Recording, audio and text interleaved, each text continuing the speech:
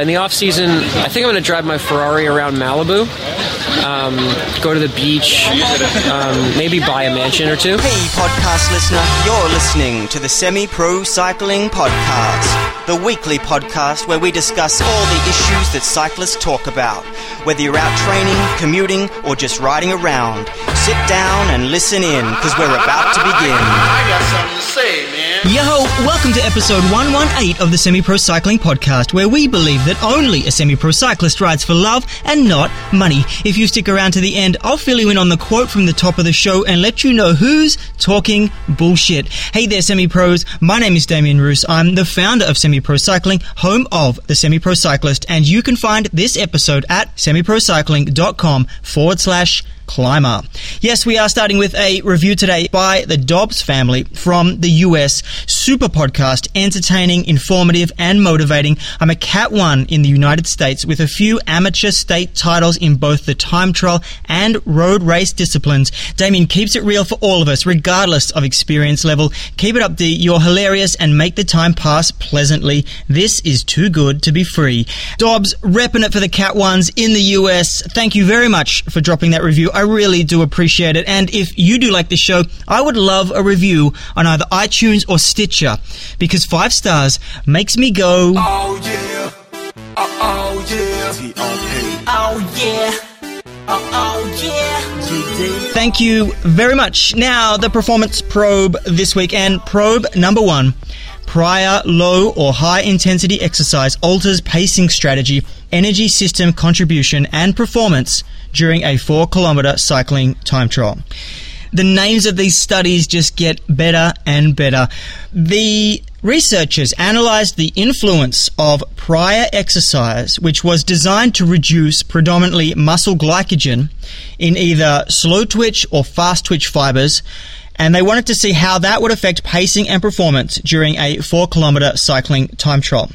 So after preliminary and familiarization trials in a randomized repeated measures crossover design, 10 amateur cyclists performed in the evening, approximately 12 hours before the 4-kilometer time trial. There was 3 groups, 2 that did exercises and a control group. The first group did an exercise that was designed to reduce glycogen for type 1 muscle fibers, which is slow twitch muscle fibers. Then following that, around 12 hours later, they did the 4-kilometer time trial. The exercise that this group did was cycling at an intensity of 30% of their peak power output for 3 hours. The second group, which did an exercise designed to reduce glycogen for type 2 muscle fibers, which is fast twitch muscle fibers, did 10 sets of 1 minute at a power output of 120 of their peak power output, interspersed with 5-minute rest periods. Following these exercises, at around 10 p.m. the night before the time trial, the participants were instructed to consume a low-carbohydrate dinner, which had 13% carbohydrates in it and was provided by the investigators, and they were instructed not to consume any other additional food. The third group, the control group, did no prior exercise, and for the control group participants, they were asked to consume a normal carbohydrate dinner, had around 67% carbohydrates in it, but no exercise was carried out in the prior evening. And what were the results? The performance time was increased and the power output was reduced in the 2 groups that did exercise before the time trial when comparing to the no prior exercise group. There was no difference statistically between the 2 exercise groups themselves, but definitely there was a difference between the no prior exercise group. Also, the power output was lower in the slow twitch group than in the no exercise group at the beginning and the middle of the trial. So for me, I would definitely say that this study demonstrated that the distribution of energy expenditure during a middle distance cycling time trial is dependent of the intensity and duration of the exercise carried out in the evening before. And 3 hours sounds absolutely cray-cray to me, but it happens on tours. Even the intensity from doing 1 minute efforts would happen at certain track carnivals or other circumstances. So it is an interesting study, but it comes up with no real answers as to what not to do the night before, except If you don't prepare correctly and you go and ride hard 12 hours before an event and you don't eat sufficient carbs, your time trial will suffer. I guess this is where something like the muscle sound, this is checking glycogen via an ultrasound, may help determine glycogen stores, which can help replenish carbs as the best preparation for an event. So probe number 2 is a couple of articles that are on Jared Verumen's blog. And if you don't know Jared, he is a co-founder of Cervelo that was sold off in 2012. He's doing a whole bunch of other things now, including making mountain bikes under the Open Cycle brand name. But he talks a few years ago on his blog about body position versus bar height. And he is probably the best guy to talk to about this. He would have seen the trends since he started his company in the late 90s and went all the way through the 2000s, watching this trend of lower and lower bars, of smaller and smaller frames. And this article is interesting because he gets right down to business from the very first word, and this is the first sentence that he goes with. The information below we also share with our pro riders to combat the misconception that lower handlebars are better.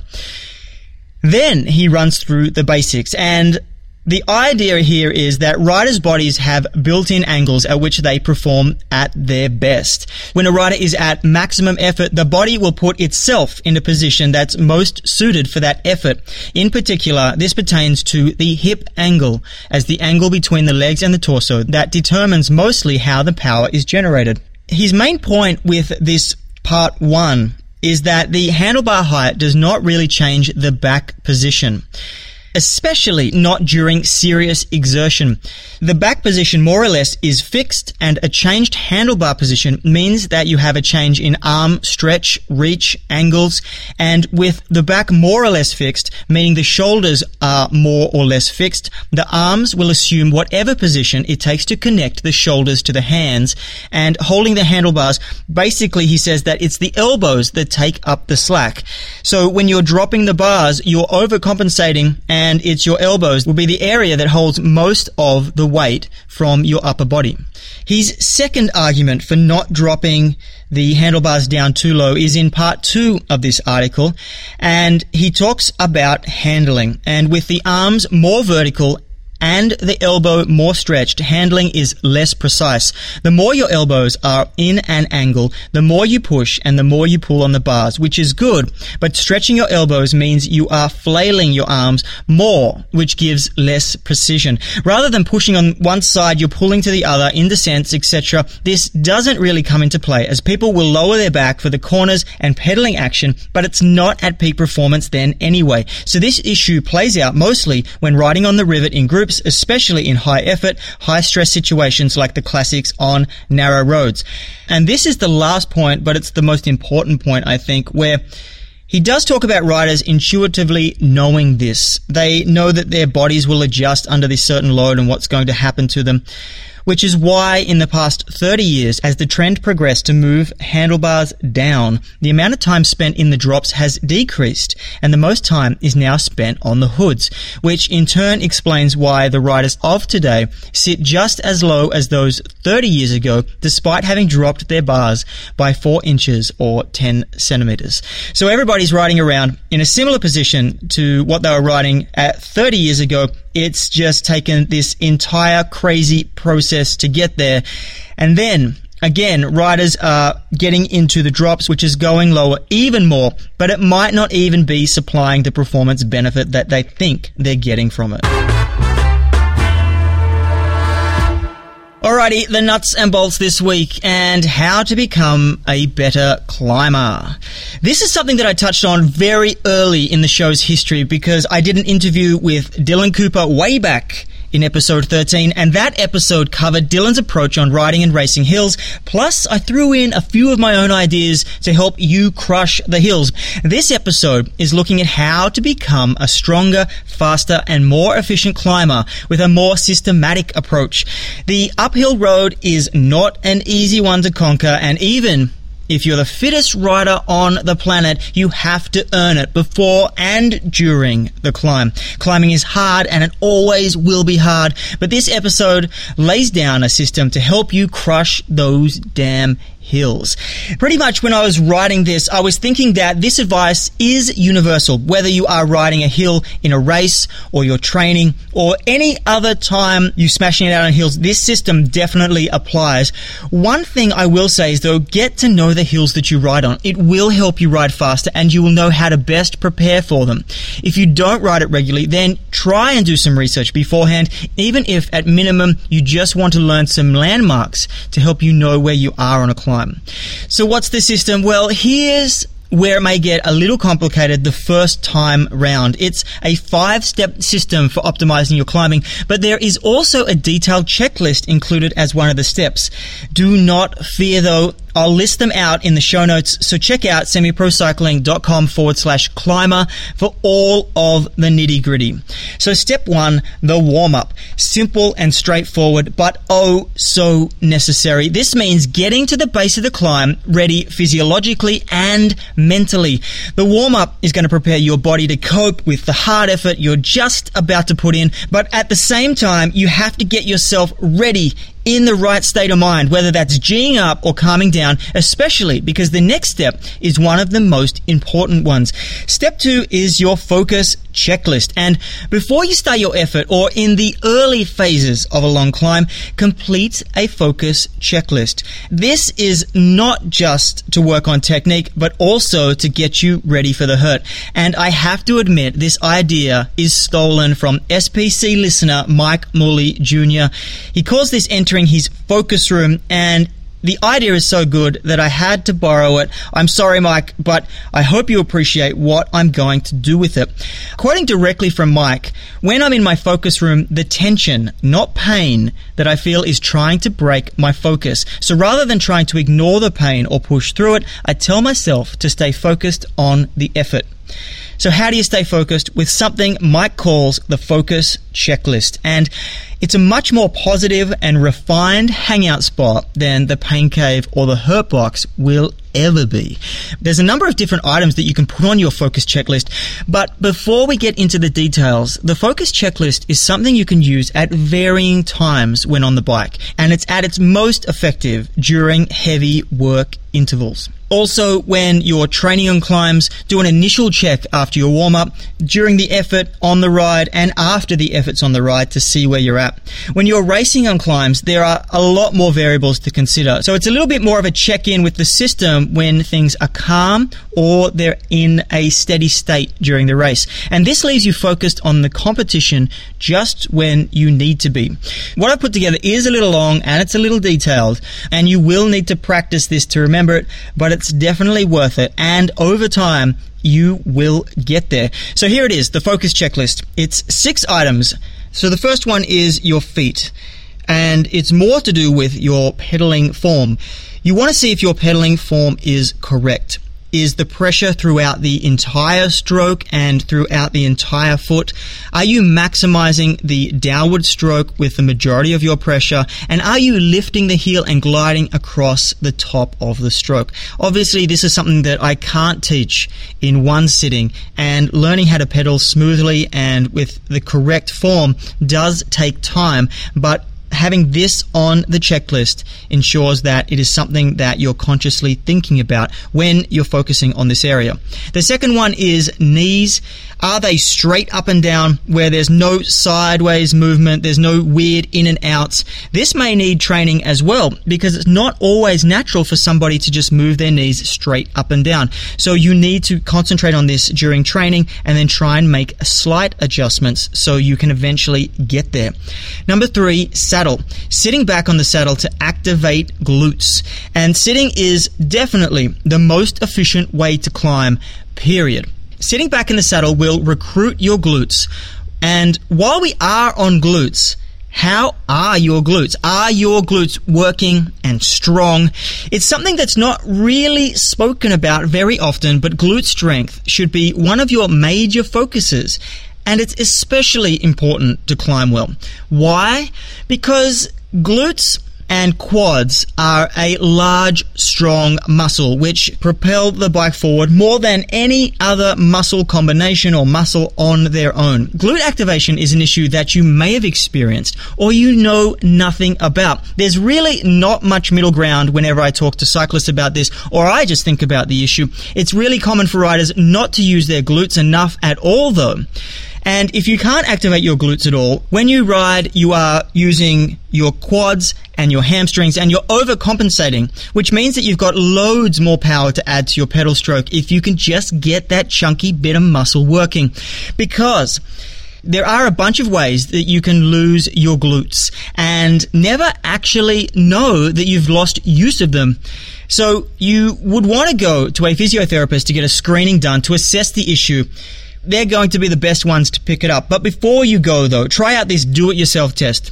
Lie on the floor with your foot against a Swiss ball, and you want to have it flat against the Swiss ball, and then the Swiss ball is against a wall. And with your leg slightly bent and the other leg lying down on the floor alongside the Swiss ball, gently push the Swiss ball and feel if your glutes are contracting without your hamstring being used.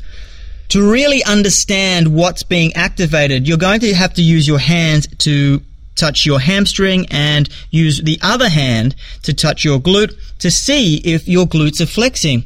And if they're not flexing, go see a physio. They really are the best people to assess because they're going to assess the level of glute activation and then teach you how to use them better. I've actually been working with an athlete that's had this issue over the past 4 months, and he's made great progress with some focused work doing glute activation exercises to learn how to contract properly again, and then dropping some heavy weights on them only once it was safe to do so, but then getting them working effectively and strong again. So that's my little detour into glute activation. So get on that if you haven't thought about it. At least do the do-it-yourself test to see if there's anything that you're leaving on the table. But let's get back to the focus checklist. Item number 4. Core and back and breathing. This is really from your stomach up, where before we were doing from the feet to the hips. Now we're kind of doing the core, which is engaging the abs. You want a neutral spine. I have spoken about position and neutral spine in the past. You want a neutral spine. A quick check of this is to sit up, pop yourself into neutral spine, and then go back down to the handlebars. While you're thinking about this, make sure that you're breathing correctly through your belly. You want to have deep, consistent breathing through your belly. So that's kind of the front half. If we start moving around from the bottom up again, we're thinking about stabilizing the hips and we're wanting a flat back. So the flat back is just a reflection of getting your spine into that neutral position and dropping down. But thinking about where your back is will help you reduce the rocking and the bouncing, which is exactly what we're trying to avoid by engaging this entire area. We don't want rocking, we don't want bouncing, and so we want to eliminate those by consciously focusing on that area. Number 5 is hands and elbows. And this is something that is not spoken about much either. You want a loose grip. You want a controlled but loose grip. And you're either going to be on the tops with your thumbs, so like you're playing the piano, or on the hoods, but you don't want to be stressing it. So release that tension from your hands and get a comfortable grip that maintains control of the bike still. And while we're talking about hands, let's move up to elbows. We want them tucked in towards your body, not bearing the weight like we spoke about in the Performance Pro. We want them to be relaxed and ready for action if they need to be recruited. If you're just going up a hill, there is no need to use them unless you are on a mountain bike, and especially if it's a technical climb. Number 6, shoulders, head, and neck. So now we get to the top, and the first thing you should do is relax and drop your shoulders. You want a droopy blubber face. I call this the Cadell face, and you want that blubber face because you want your jaw closed but relaxed and not clenched, because then that will have a flow-on effect because your whole body then will stay relaxed. Regarding your head, eyes up. But I've said this before, you don't want to put your eyes too far up. So say you're on some switchbacks, you don't want to be creeping up and looking, oh shit, that's where I've got to go. You want to stay focused on just ahead of you and keeping your rhythm, because if you start looking up, you're going to get distracted and it's going to change the way that you're actually riding the bike. So look up, but not too far ahead. So that is the focus checklist, and it may seem like a lot to remember, and it actually is. And maybe you need to list them out on your stem so you can go through this checklist.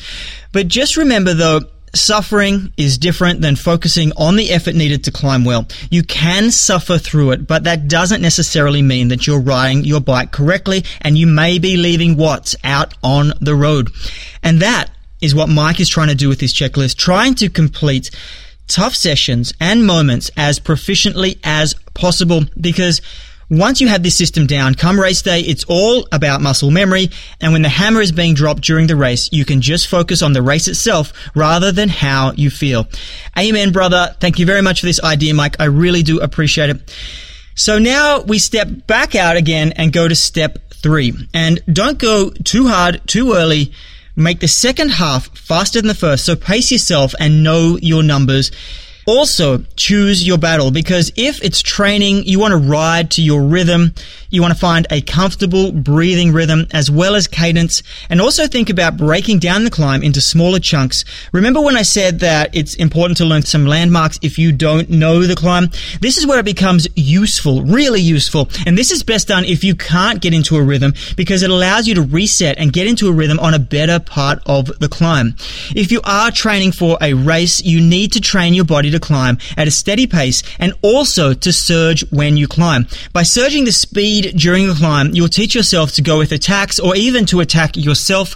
So try not to climb only at one pace, but try and mix it up a little bit over time. Step number 4, ride consistently, but change technique when you need a break.